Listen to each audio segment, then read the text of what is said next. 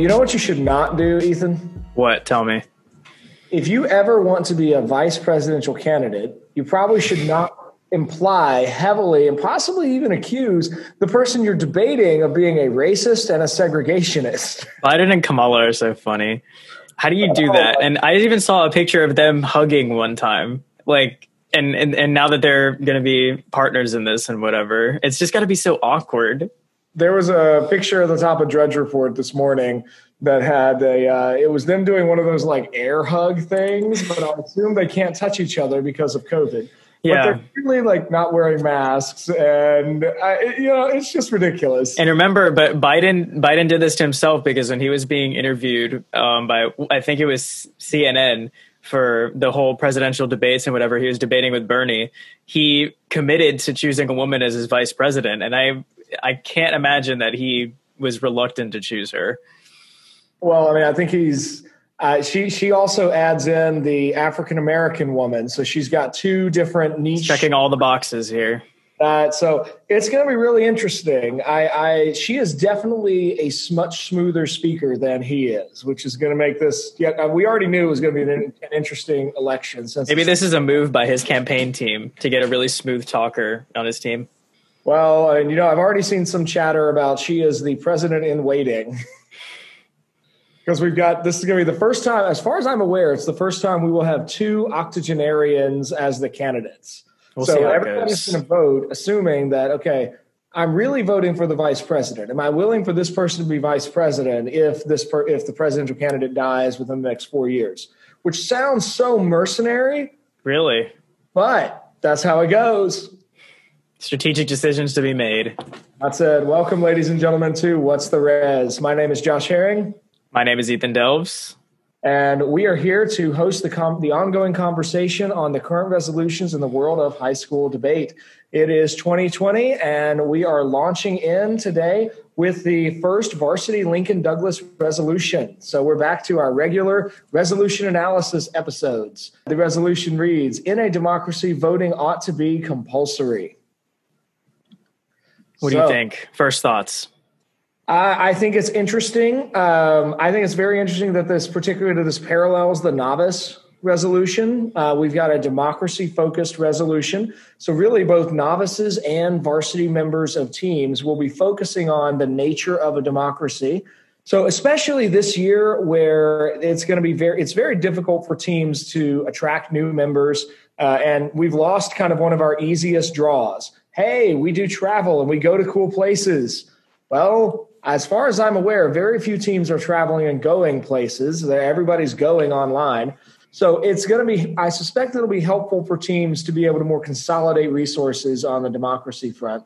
But I think it's just really interesting that we've got this whole question at the heart of it in an election year. So just as we're going to have the two big parties in the United States go head to head, and they're both going to present their views of what America ought to be as represented through Joe Biden and Donald Trump. We're going to be debating about the nature of democracy and how voting operates in it. So I'm kind of excited as we'll go through in a little bit. I think there's more happening in this resolution than initially appears. What do you think? What are your initial thoughts on the resolution? I think exactly what you said about it being a voting year. I think the timing couldn't have been any better for the NSDA to choose this resolution, because I know it was in the workings for a while. They had that one stashed up for a special occasion, and I think this would be great for September, October, for people to really get thinking about the upcoming election. I think one of the main questions in this resolution is going to be, what is a democracy? And I think it could come down to a lot of definitions, but also what does it look like within a democracy for voting to be compulsory, in other words, can a government really mandate people to care about who's being elected? And I was reading some numbers about some shocking voter turnouts in the past few years, and thinking about what would it be like if we got everyone to vote, and would people start caring more? Are people not voting because they're not able to, or because they don't want to? How many people are wanting to and can't? And there's just so many questions that rose up in my head when I started researching into this resolution for a little bit. Yeah, there's a lot going on there. So I think let's get started with a democracy and touch on a little bit of that, because I think that I agree with you. I think that's going to be key, because how you define that term, especially on AF, is going to dictate where you go in terms of framework or where you go in terms of plan. But how you define democracy is critical. Now, you certainly could go very traditional. You could look at, we're talking about the Greek words demos and kratos, where demos is your people, kratos is your Greek verb or krato would be the Greek verb form for ruling. But we're talking about the ruling of the people. Or you could think about this more in the popular usage, where this is basically a self-governing people. They're not that different. But if you go to a formal dictionary definition, I think last year for the LD Novice resolution, we did that. And I think we talked about 6 different definitions of democracy and some slight variations on there. Any other thoughts on how defining a democracy plays into this? Not really. There's just going to be so much good literature coming into the debate because we're talking about a democracy. I can see a lot of really good values-oriented debate coming out of this resolution, which is cool because we're also applying it to something really practical, which is voting, probably in the United States, primary example, or any other democracy. But I think it's going to be cool that we actually get to stay on the values level in an LD resolution. And it's going to be difficult to go away from that. Yeah, I could see this being a very policy-oriented resolution, but now when I see the values-oriented side, I think it actually has a shot at higher level debate, at least, considering that this is going to be the Yale resolution, right? Yeah, this will be Duke, this will be Yale, this is great. I think I've seen 3 other tournaments publish their invitations on Tab Room in the last couple of days. There's some major tournaments that will be using this. So this resolution will be for September and October. So this will be one that folks will probably get to go. Really competitive teams will probably do 2, maybe 3 tournaments on this resolution. I think at the heart of this resolution there's a big question about for the nature of democracy. Must all people participate in the act of voting? Must everybody vote for it to truly be a democracy? Now, clearly on AF, the answer is probably yes. NEG needs to figure out how the answer can be no.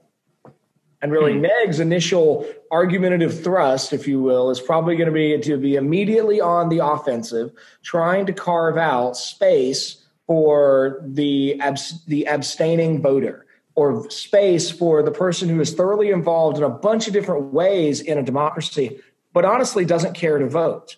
Like NEG needs to figure out, how does that person count in a democracy? Or is it only voting? Is voting the only issue in a democracy? I saw a lot of stuff about past voter turnouts. I think the most shocking number was in 2014, only 36% of Americans voted. So our president was decided by 36% of the population. And there's been a lot of talk about compulsory voting boosting certain voices or certain positions. And I've read a lot of articles about how if we mandate we have compulsory voting, that it would end up boosting the progressive point of view so that we would have more voters on that side. But then I also saw, again, I read that paper, and then I read another one that said most academic research finds that no position is particularly helped by increasing the number of voters. But one really cool concept that I thought I should just bring up to sort of use as a launch pad into this conversation is that, which is from Dr. Brennan, who I was telling you about earlier, is he says that when you mandate compulsory voting, when you have compulsory voting, you tend to limit the knowledge of the median voter, which is probably the most interesting way I've heard it put, where if you're telling people that they have to vote, you're skewing the results. You're skewing how much they know about the candidates, but on a scale of all of the people that are voting. And you look at the median person, that person probably knows less than if you had people who wanted to vote start to vote. It's a shocking reality that in the United States, we really have at least these 2 levels. There's probably a dozen more levels, but I can think of at least these 2. You have the level of person who is intellectually engaged in thinking about politics and policies and candidates, the sort of person who at least is reading the news and watching headlines and tracking different opinions and so on. There's that person. And then there's the vast majority. The vast majority of Americans, it is shocking to think about, do not read after they stop schooling, which is still the majority of Americans. The majority of Americans do not go on to college. Most people in the United States do get a high school degree, but most don't go past that. And then once they are no longer in a school, it's as if the majority view actually shrinks to really be about the individual, the job, the local community, and local concerns. And it's almost as if big party politics, like my senator, my congressperson, and the president, that's, other people are going to care about that. I don't really care. That's honestly where the majority of Americans live. And so the question, I'm sure you've seen those, like Jimmy Fallon does these every now and again, where they'll do like man on the street interviews, and those are hilarious. Oh wait, what's Jimmy Kimmel? That I showed you that one time, that was hilarious. But did you show me the geography one? Mm-hmm. That was me. Okay, yeah. That's what I'm thinking of. Where you're just like, you would assume people know these things, but honestly, not everybody does. That clip was it was like somebody with a blank map, and I want to say it was like, he was like, where's like South America, and then they were like, where's Canada, and they point to Russia or something. Yeah, and it's just like, okay, nope, people don't know these things, and so that's a whole nother interesting. Because what you currently have, at least in the United States in the status quo, is the people who vote are the people who care enough, even at a bare minimum, to get up early, go to the polls, cast their vote, and then go on about the rest of their day with a little sticker that says, I voted, just so we can virtue signal to everyone that we did the right thing in a democracy. Well, and even you get a lot of those who are willing to do a little bit of research. So your self-selected group who vote in the status quo has some level of interest. I think Dr. Brennan is probably right about it's going to skew that data a lot when suddenly everyone has to vote or face a fine or a misdemeanor or a felony or so on. All of that is in play. Like, how exactly do you penalize the guy who sleeps in on voting day? Like, what happens to him? I know in other places where they have compulsory voting, like Australia, there's a fine. And there was an article that I read about there being a fine for not voting, but it's rarely imposed. So it's really lenient. I think in history, we were talking about this concept called salutary neglect, which comes to mind. But it's basically like you'll get fined if you don't vote, but they don't enforce it that much. And they actually have a really good voter turnout. And in Australia, voting is this huge event. They have a huge barbecue and everyone gets together. I know it's like everyone gets together to whatever school they're voting at, has a barbecue, and then casts their vote. And that's the end of it. It's like a huge party. But I have no idea how the US would go about enforcing this, because you're right. How do you just penalize someone if their alarm didn't go off on voting day or their voting day? It's a weird idea. Not to mention that we would have to, particularly for the United States, we would have to have this happen at the federal level, which is going to draw in all kinds of weird stuff with like, okay, so we got to put this in place across 50 states. It's not something that every state would have their version of. We'd have to make it uniform, and that's additionally complicated. I did find an interesting editorial or opinion piece on the New York Times with some interesting data. So I'm going to read a couple quotes and then tell me what you think about these. First one, while turnouts are higher in United States presidential elections, 60% in 2016, can we say that democracy is thriving when 40 to 50% of voters still opt to stay at home? The United States is generally near the bottom of the list of well-off countries in its rate of voter participation. Second quote, in the United States, nearly half of the people who don't vote have family incomes below $30,000. And just 19% of likely voters come from low-income families. So it's hardly surprising that the Economist Intelligence Unit's Democracy Index downgraded the United States from a full democracy to a flawed democracy in 2017, based on diminished voter engagement and confidence in the democratic process. Both of those quotes come from an opinion piece entitled Dealing with the United States Voting Being Mandatory, New York Times from October 15th of 2019. What do you think of those quotes, Ethan? I think I am on the polar opposite side of the spectrum as both of those quotes, because I feel like if someone doesn't want to vote, then that's sort of like their vote. You remember the Kierkegaardian idea where he was talking about it's ethical decisions. And he's like, look, you can make the right decision or the wrong decision, but the worst thing is not making a decision. I feel like that's great in philosophy, but that doesn't really apply here, because that's their way of saying that I don't care. And I think that they have the freedom not to care. I don't think the government can impose a policy that's going to make them care. I might butcher this, but there's this weird, like, dynamic sort of quote that I heard that might help structure my idea here, and I have no idea who said it, but it's strong men create good times create weak men create bad times, and bad times create strong men.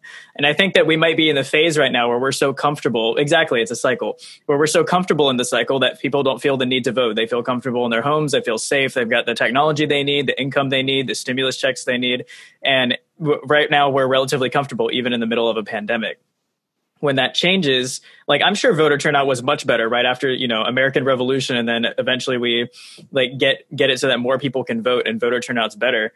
I feel like when it's necessary, people will start to care. But right now, nothing necessitates people needing to vote to the point where they're uncomfortable in their daily life and feel the need to elect a new leader. And I think that that's something that a government can't change, and that's an internal change that takes place over generations, that stuff will just need to get really bad before people start to care. And I think that's okay. I think I agree with a lot of what you just said. I do want to jump in on one thing, though, about the American Revolution. There's been a huge change from 1781 with the end of the American Revolution and today. And that's a change of spreading the franchise, where the franchise is the right to vote. And that is now extended to any American citizen above age 18. In the era of the founding of the American Republic, we were talking about white male landowners are the ones who can vote. Right, yeah. That's it. So you didn't even have, it's not even really comparable between then and now. But you still had, even then, you still had low levels of voter turnout. Because there's never been a time in American history, as far as I'm aware, where we've had enormously high. I'm sure it spiked a little bit when women were allowed to vote. I'm sure lots of them exercise that do, right? Well, I mean, and then you get the difficulty of like, okay, yes, it spiked, but you just went, say, to use easy numbers, from if you have 100,000 people out of 1 million voting at a 10% increase, 10% amount, and then suddenly you have, say, 150,000 people voting, but now out of 2 million, if you just doubled the possible voting populace, yes, your number goes up, but so does your wider pool of who could vote. So you think the percentage is consistent over time? Generally so. Like, we generally have, like, I don't think now, and again, this is not my area of expertise. I know you were telling me earlier you landed, hopefully we'll make it work, an interview with a guy who has spent a lot of time on this area. So we'll look forward to that. And maybe I may be wrong about this. Maybe there are these like clear, demonstrable high points of like, everybody loved JFK, so they all turned out to vote. The vote in favor of Donald Trump was shocking to a lot of people in 2016. And it was functionally a vote against Hillary Clinton and against Barack Obama. Right. And I would be really surprised if we did not see a historically high voter turnout in the coming election, because there are such strong opinions one way or another about Trump. And I would argue because of how active the media has been, or certain media is in boosting Trump, certain media is in bashing Trump, that people, like, have you seen all the memes on YouTube? I showed you a minute clip from the Axios interview just the other day. It was hilarious. My life's gotten too busy to pay too much attention to the current memes. That's why I get, if it's over 3 minutes, I won't send it to you. That's why I give you the bite-sized stuff. Okay, let's get into some definitions. We've already talked a little bit about democracy. So I want us to let's think about voting and compulsory, or the rest of that phrase, where really voting ought to be compulsory. What do you make of that particular thing? What do you see in that definitions wise? Definition. I have a lot to say non-definitions wise, but just start with definitions. Starting with definitions, let's go in order. Well, I'm grateful that ought's in the resolution, just like I'm grateful that ought is in any resolution, because that pairs nicely with the subject and predicate in this case. I see a lot of, like you said, I do see potential for a plan, but I also see a hidden potential for a better values debate. Voting is casting your ballot in a democracy. I would argue that there's going to be a lot of talk as to like what level of voting too, like presidential, congressional, what democracies, like if they have different parties, maybe it's every single election, which would be a huge hassle, and lots of penalties for not keeping up with it. So I can see someone trying to narrow that a little bit and make it a little more reasonable and having to fight for that. Compulsory, I did the definition just the other day. It's mandated. It's basically mandating or government mandate. which I thought there would actually be a lighter definition of compulsory, because when I think of compulsory, I think compelled, like encouraged, but that's not the case at all. It's mandated by a third party, basically. So it's a hard mandate for a levels of voting we're not sure about yet. What do you want to add anything to that before we go into what that entails for the resolution? I don't think so. I mean, I think voting is pretty straightforward. We mean voting, and compulsory means you have to. And I do think the only thing is we've already touched on this a bit, but I do think especially if anybody goes with a plan kind of approach to this resolution, you need to be very clear about what it means for enforcement. Like, are we talking about a fine that is or is not enforced? Are we talking about a felony? Are we talking about a misdemeanor? Like, at what level do you care? Like, literally, are you going to shoot me if I don't go vote? And I hope not. Well, I do too. But then at that point, if you're not really going to enforce it, is this really a change? Like, is that so? If a team runs kind of something like you were saying about the salutary, what was your phrase? Salutary neglect. Yeah, if they run kind of that approach, like, oh yeah, we'll have a fine, but we're not really going to enforce it. If I'm on neg and I hear that, I'm like, but it worked somewhere else. Yeah, but I'm going to say you're not really upholding your side of the resolution. Like, you're not. But really, they are. They provide a solution to the problem. It's not really compulsory if you're not going to enforce it. So I would be just like, I look for the nuances. The first thing I see in this phrase of making voting compulsory is a solution aimed at a problem that can't be solved that way. Like, I think this entire debate, if anybody goes the plan text route, is going to be fought on solvency. Like, you can argue that you'll be able to make voting compulsory, but I think the harder argument to make is, why should it be compulsory? Which is why I see such a great values debate in here. Like, why would you want to make it compulsory? Do you want people to care about voting more? Like, and is making it compulsory going to solve that problem? Do you think people are going to get up out of bed and study for this stuff and like read Heritage Foundation and Cato Institute articles and, watch the Daily Wire every day? Because they're not getting graded for this. They're just not getting punished for it. So they don't have to do good on it. They just have to get out of bed and check a box. Like, that's because it's compulsory, as in you'll be punished if you don't do it, not you'll be rewarded if you do it to a certain degree of excellence. Like, it doesn't seem like a problem solver. So I can see people getting lost in a huge debate about whether or not this is physically possible. But at the end of the day, it's who can pull out the best why. That's gonna on the physically possible front. We still have not yet figured nationwide how to keep cities. The one that comes to mind is Chicago. There were several thousand dead Chicagoans who voted in the last presidential election. Like, we still cannot solve voter fraud in the status quo. So how do we do this when suddenly we mandate, if we're talking about 30% of 300 million Americans, that's about 100 million Americans. What happens when we triple that number? And do we triple the amount of voter fraud? Like Trump on the interview that I sent you was talking about how a dog voted. He was very upset about that because he was talking about his mail-in ballots. And he was like, a dog voted in the last election. A dog.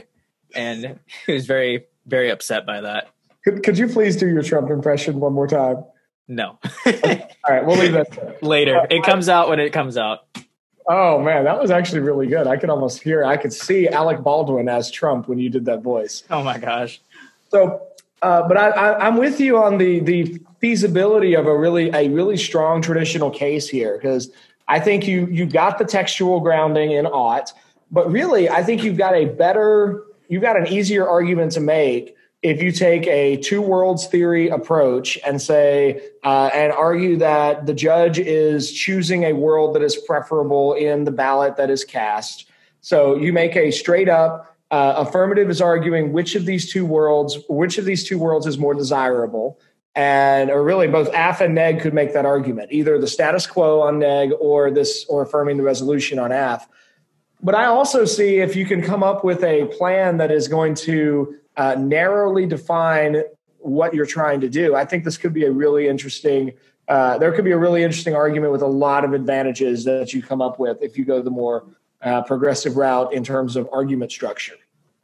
I completely agree. As I was reading about this, I ran into a really interesting article that I'm going to bring up here in a minute by a scholar named Annabelle Lever. The article is called Compulsory Voting, A Critical Perspective. It's published in the British Journal of Political Science. She raises a really interesting question about that comes into how we define compulsory voting. Are we talking about actually voting, in which case you run into an immense moral problem of causing people to violate their consciences if there's not actually a candidate they can morally affirm?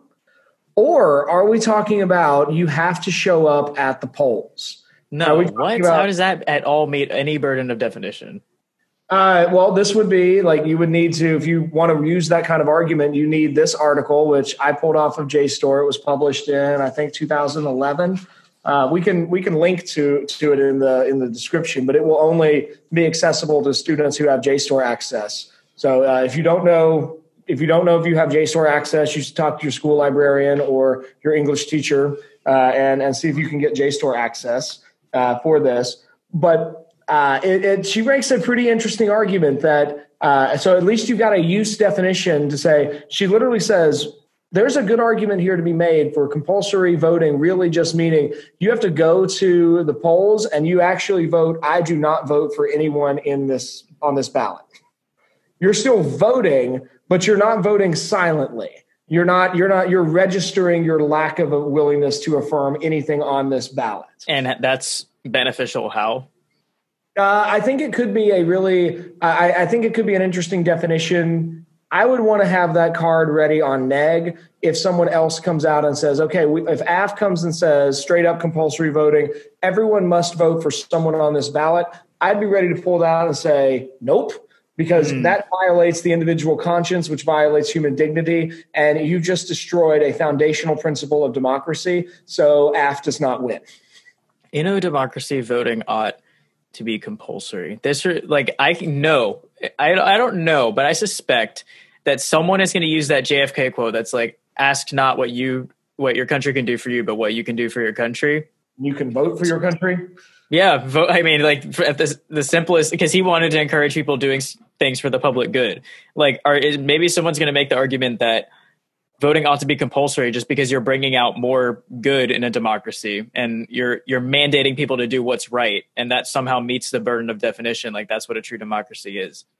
All of which is assuming that voting is necessarily the action that is right in a democracy. Yes. And have a viable candidate to vote for. So for the record, can voting be right if you don't have a good candidate or a viable candidate to vote for?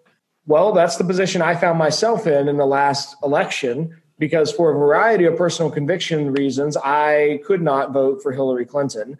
And for a variety of personal disgust and moral reasons, I could not find it within myself to vote for President Trump. And so at that point, the question is, do I violate my own conscience in one direction or another, which is rejecting a key foundational principle of democracy that I want to get into here in just a minute, or I throw my vote away? Which I ended up throwing my vote away, which a lot of people told me meant I was voting for Hillary by not voting for Trump, which I think is a terrible argument. You could just say the opposite. Yeah. Yeah, it doesn't work that way. What if someone says the conscience doesn't exist? Well, at that point, they're also denying a functional component of the democracy. So, I'm going to do the piece that I'm going to try and do this quick, but I'm going to go to point 3 on the outline and do a quick bit about laws, voting, and what's happening in a democracy. Do it. For our listeners, this is probably not terribly germane to like giving you cards and framework, but if you have not actually thought seriously about how we got to a democratic form of government as the generally practiced form of government in the world, this will be helpful background for you. So, with that, we're going to start with Aristotle. Aristotle famously gives 3 forms of government in his book, The Politics. There's rule by one, rule by few, rule by many. And he divides each of those into a good form and a bad form. In the rule by one, there is the monarchy, which is good, and tyranny, which is bad. In the rule by a few, there's aristocracy, which is good, and there's oligarchy, which is bad. In the rule by many, there is the timocracy, which is good, and there is the democracy, which is bad.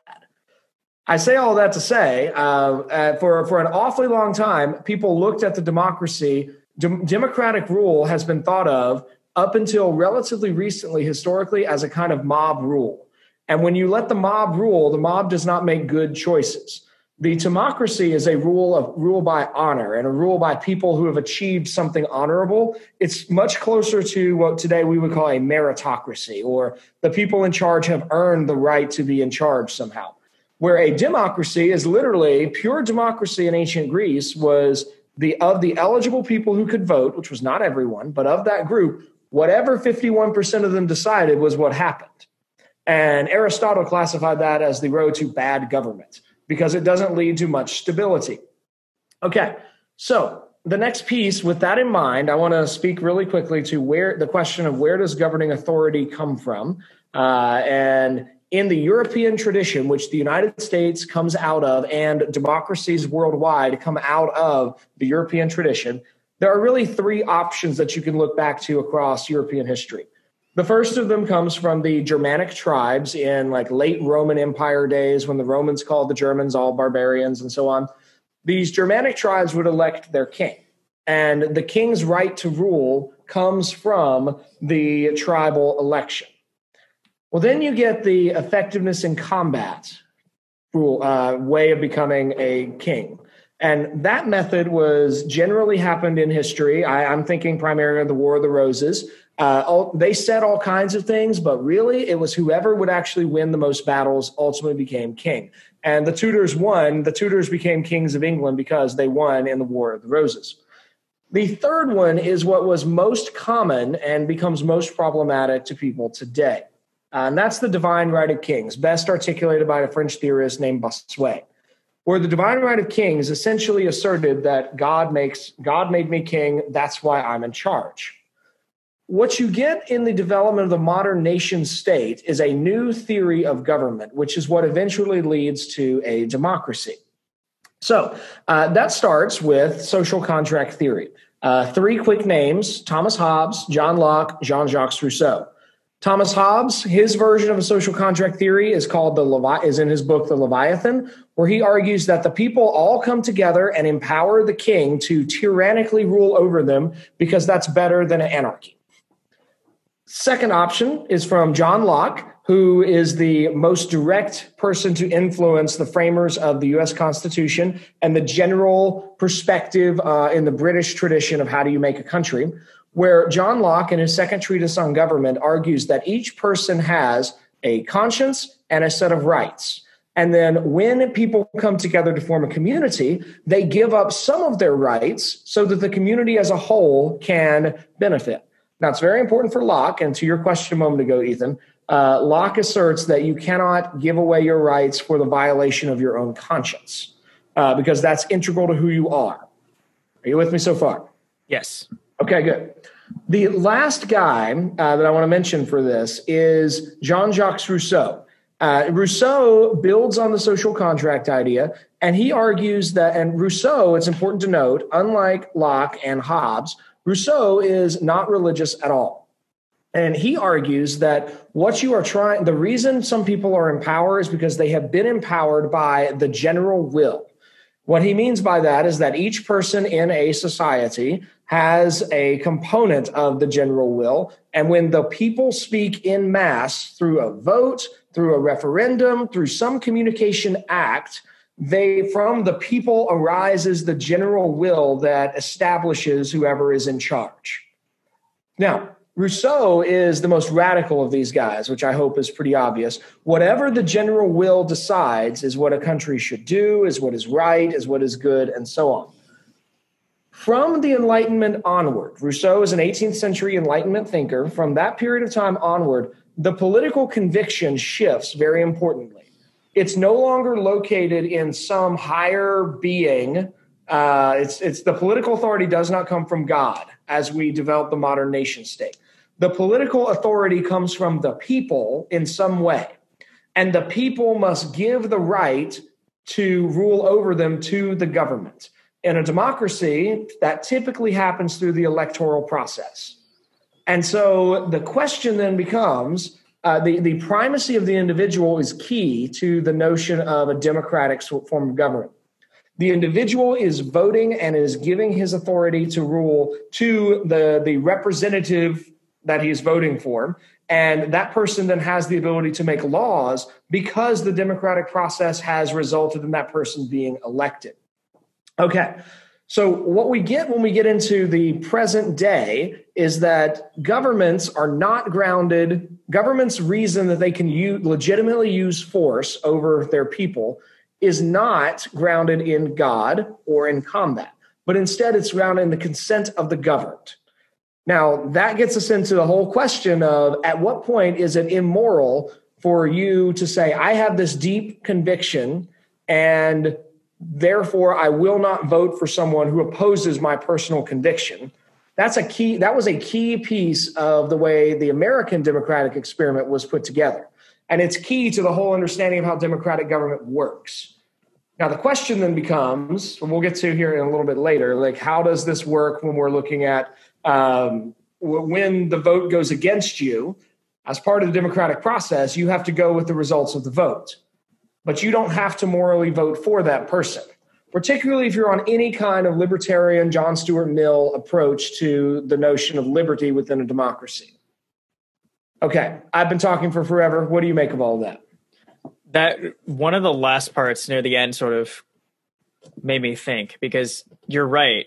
You don't have to cast your vote, currently, at least in the United States, for example, you don't need to cast your vote in favor of someone that violates your moral conscience, all right, and your deepest convictions. You can choose not to vote.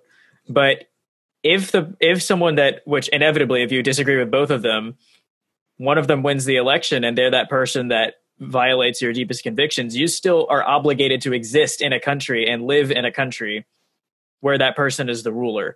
So you can't escape the consequences either way. So maybe you just kind of have to cast your ballot in the lesser of two evils.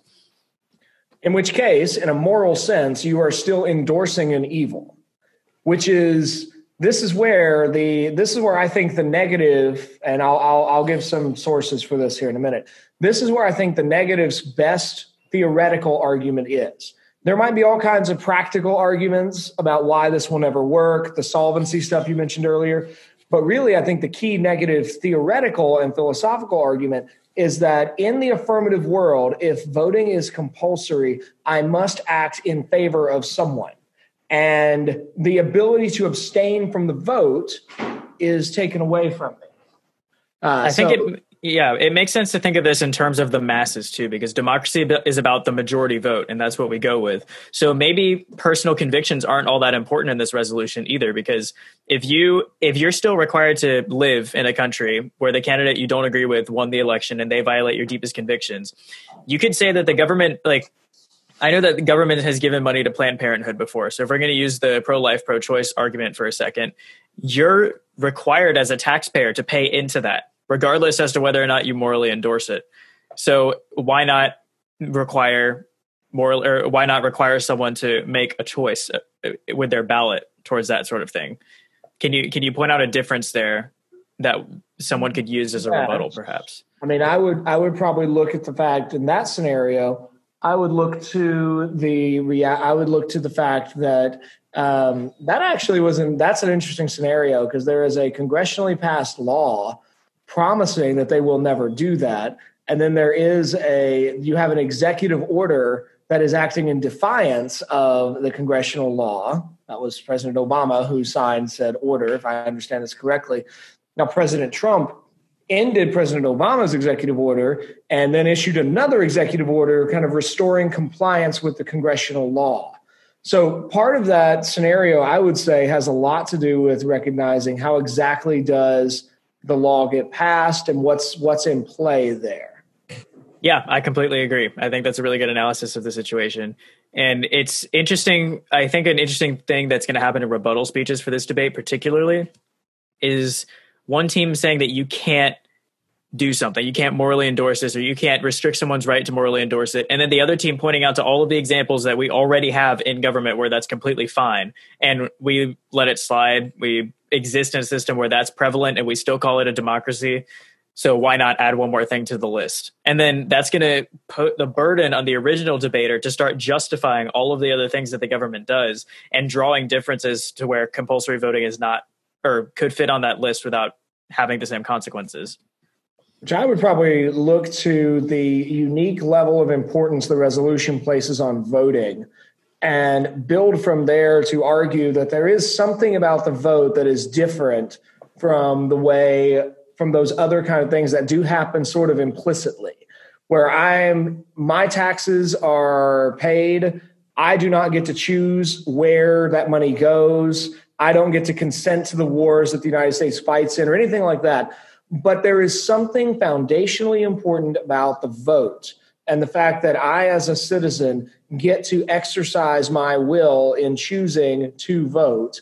And there's something, the resolution is recognizing there's something uniquely powerful about the vote, which means that the vote is different from those other kinds of situations. As at least what I think that's the kind of move I would try to make. It's the only place where you exercise direct control over the outcome, and not control, but influence, because again, you're voting alongside 1/3 of Americans and possibly 100% if the resolution is passed, you could say. So I went digging on this resolution. I was trying to read around on it, and my Google search turned up a few articles, which quickly turned up a couple of big names, and which sent me to a bit more scholarly literature. So this morning I was reading that article I mentioned earlier on the episode by Annabelle Lever. And in that article, she lays out what I thought was a really helpful 15-page article. So it would not take anybody hugely long to read. It took me about 45 minutes to work through it. In that article, she lays out 6 steps in the compulsory voting argument, what we could think of as the AF case, basically. And then she turns and gives basically her own view, which I think could be a really helpful approach to the neg argument.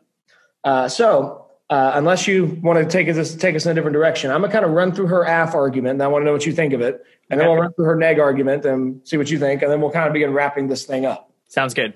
Okay.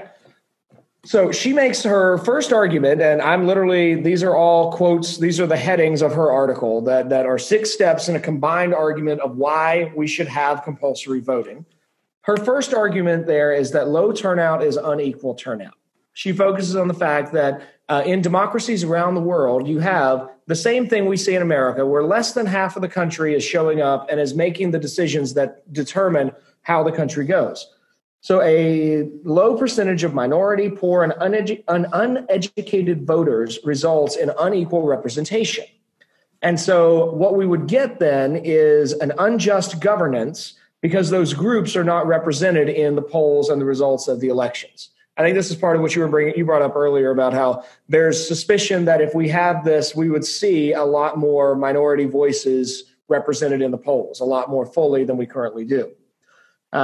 That's really her second argument in this chain, is that unequal turnout reflects and reinforces social disadvantage. There are several key groups, whether we're talking about minorities or different identity groups, that are currently underrepresented in voter turnout. But then the fact that they're not there, that also then reinforces their own social disadvantages. So the fact that they're not voting makes that group in the future less likely to vote.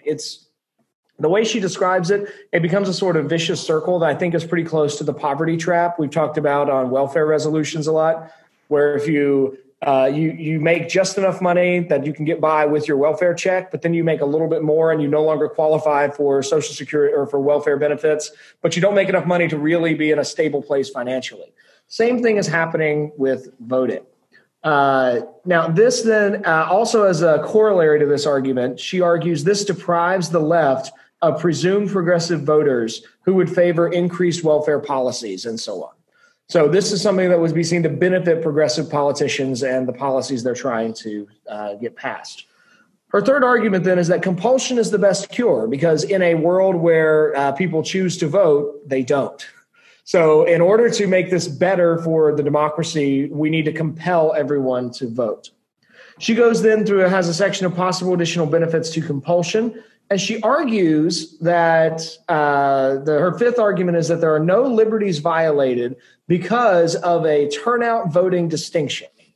If what we're talking about is that everyone is compelled to turn out to the vote and at least register that they do not support anyone on this ballot, that gets rid of what I've been maintaining, that there's a violation of personal liberties in this kind of compulsion.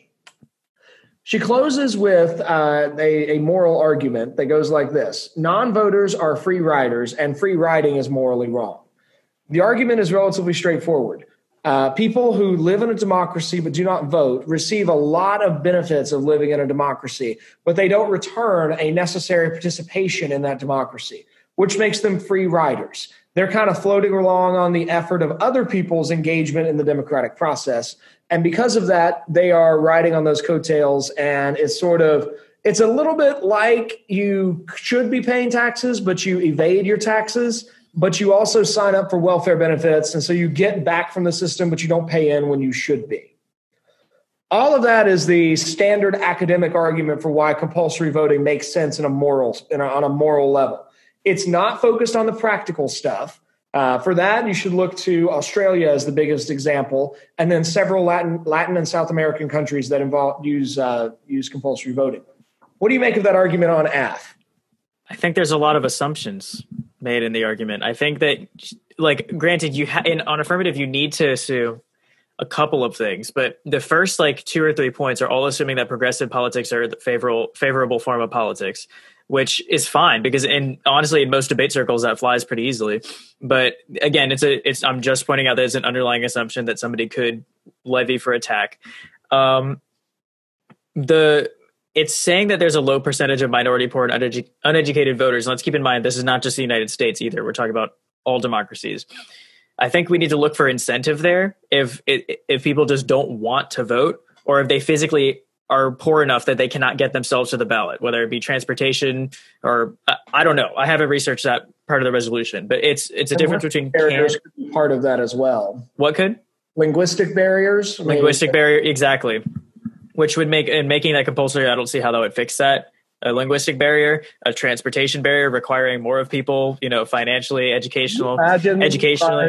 Can you imagine being a voting center if you have to guarantee access to a translator for every possible linguistic group that could come vote at that location, or put the ballot in that many languages? Oh my gosh. Yeah, which is possible. But again, you need to think about I don't see anything in here that is a extremely compelling reason to think that compulsory voting is a good thing. Mm-hmm. I think I see a lot of reasons as to what it would solve, but I need the impact, which is fine because that's what the debate case is for. That's not what the 15-page summary article is for. But the last argument was especially interesting too. The non-voters are free riders. Again, that's assuming that making people vote who likely don't want to would lead to a better democracy. And I can't take that. I won't buy that assumption without evidence. I'll buy a couple of the assumptions without evidence, but that one is just a little too expensive. You can't make me believe on point F that we have on the outline that when you start with the premise that non-voters are free riders and that's morally wrong, it's okay, but is there solvency there? Would requiring people who don't want to vote lead to a better democracy and somehow we're not all free riders anymore? I don't know. I'm not willing to buy that at face value, but perhaps after some evidence, I would be. I think that makes a lot of sense. Well, here's her negative arguments, and I'm keeping track of our time. We'll need to probably start wrapping this up here in a little. So Lieber argues that in a democracy, everyone has the right to vote, but there is no internal compulsion to vote that's entailed by the right. Now, she draws on John Stuart Mill to argue that the only way that a compulsion would be justified was if it was in the self-interest of each voter. And that's then where she constructs a couple examples to argue it's entirely plausible that there could be times when there's no candidate that a person sees to be in his or her self-interest.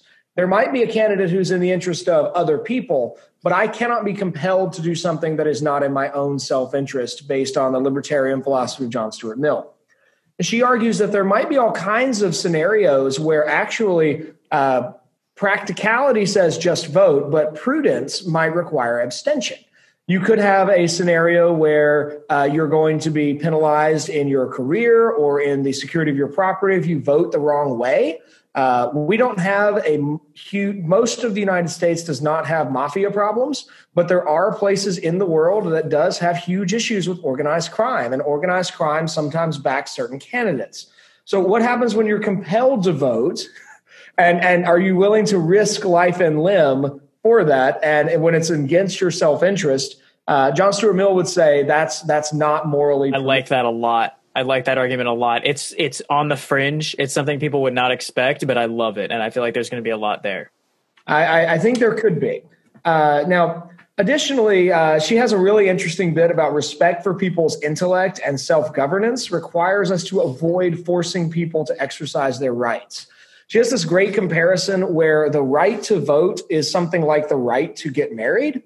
You have the right to get married, and the fact that the right exists really means no one can force you to get married against your will. You can't just get like a letter from a family member, congratulations, you're married, I want your spouse's money now. Like that legally cannot happen under our law code. The same thing goes with the vote. The fact that you have the right to vote prevents the right from being misused, but it doesn't force you to yourself exercise that right. Okay.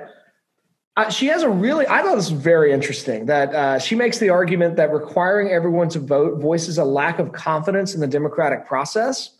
Because she argues that a lot of people look at this, they look at the representation factor and say that because people don't have anyone they're willing to affirm that they are not, or they don't vote and they're not represented in there, and therefore that illegitimizes the democracy, or that makes the democracy less legitimate.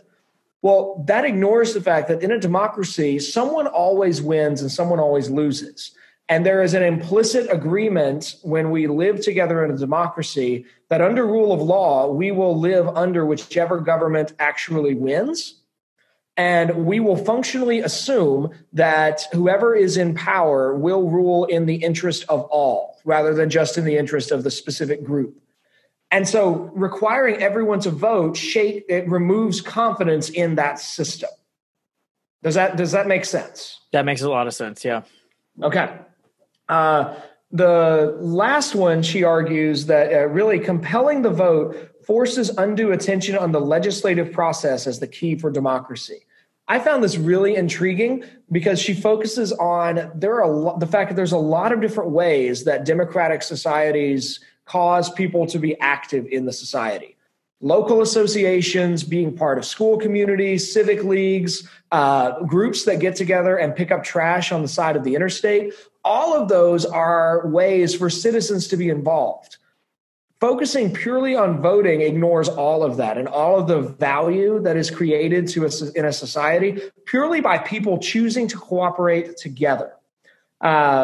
So for a direct quote there, she writes, forcing people to vote undercuts a democracy because it implies there's something uniquely important about voting for a legislature. Although, I'm going to stop this because my quote apparently messed up. So the point there being, what she's really getting at is that there's a lot of different ways we can contribute to a democracy. Voting is one of many.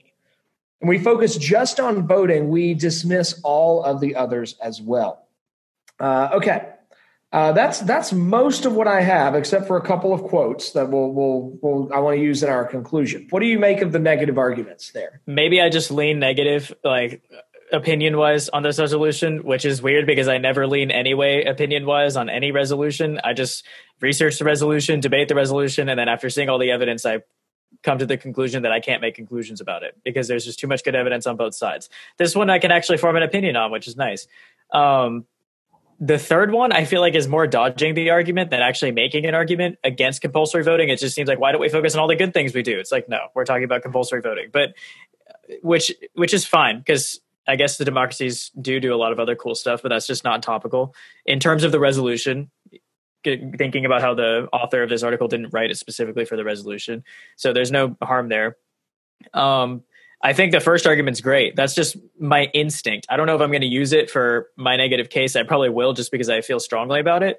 But in a democracy, everyone has the right to vote, but that does not entail a compulsion to vote. I look at it sort of like the marriage thing with the caveat that if you get married to someone, that doesn't really affect other people, but if you vote in favor of a president, that does affect other people. So it has a tie to the democratic process. I'm just not convinced that that tie is strong enough to justify compulsory voting, if that makes sense.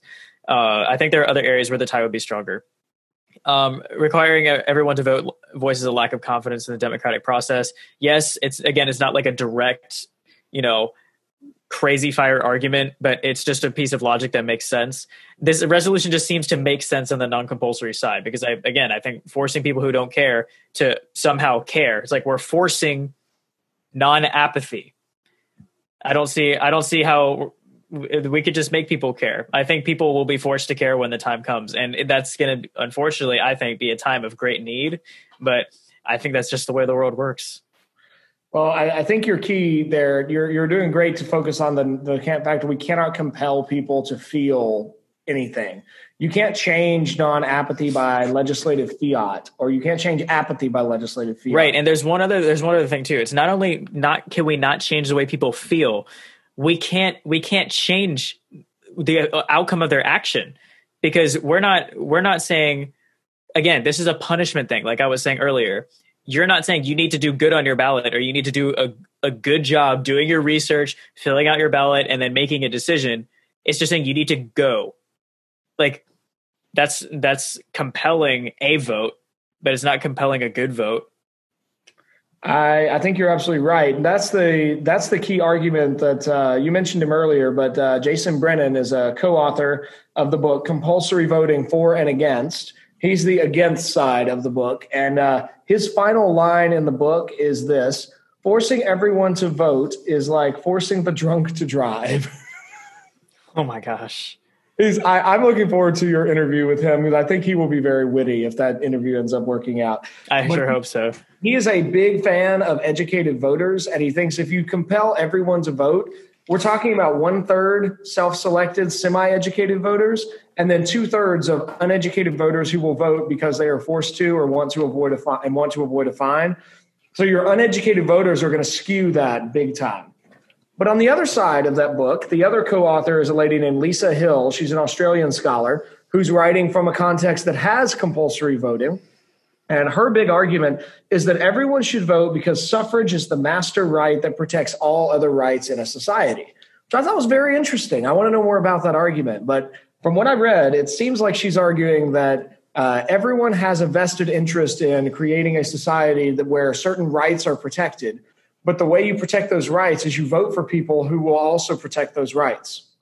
And so the key right that protects all human rights is actually the right to contribute to who is in charge of the government. So that's the right that everyone has to participate in order to protect their other human rights. That last part, I'm not sure, but like that, all of that completely makes sense. I just think, again, I want to fight this battle in my debate cases, at least on solvency, because like my main thought with it is like we mandate paying taxes, like you have to pay taxes, but that's not something that you can do well or poorly. It's something that you do or don't do. It's not the same with voting. There's degrees of how well you cast your ballot, and I think that's where the mandatory part of this thing sort of comes into play, or it sort of falls apart. Well, we've been focusing today on kind of the big picture superstructure theory arguments. I know as you get into case writing and everybody else prepping this resolution will do so, you'll get into lots of specifics. The state of Georgia's constitution in 1777 required every citizen to vote. The nation of Belgium had a compulsory voting law that ended in 2004. There's a lot of specifics to get into that we'll need to add to these different theory arguments. But as we do so, I think I suspect the biggest argument on here on AF will be a lot of people are going to focus on the likelihood of progressive policies being more likely to pass. But I think the flaw in that, the same flaw in really any future-oriented thought, that's going to be very speculative. They're going to have predictive data that's not solid. They won't have real working examples. I think for NEG to carry the day, a definition for democracy that respects the right to abstain from voting is going to be key.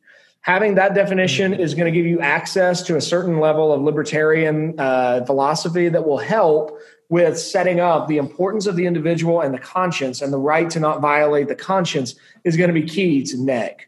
Any last closing thoughts? And I think those are like the Georgia and Belgium are great examples that NEG could use is where we're getting rid of compulsory voting. And that's why you could probably find an example there of why negative should win the round and sort of impact it out. But I know I lean negative on this resolution, so I want to be fair to the affirmative side. If you're looking for examples of places where you have compulsory voting and whether or not it fits your definition of democracy is up to you, look at Australia, Egypt, Argentina, Singapore, Switzerland, Turkey, and Brazil. And find some evidence over there. All of which are, a lot of those are thriving countries. Some of them are troubled countries. Like I put Egypt in that troubled category, but Argentina and Brazil and Switzerland. And did you say Singapore? Singapore. Those are all like hugely successful. There's good examples on both sides. This is going to make for some really interesting research. I'm excited for it. Well, ladies and gentlemen, thank you for joining us today for our first resolution analysis episode of the 2020-2021 season. We look forward to hopefully being with you all year as we figure out how to compete in the era of the coronavirus.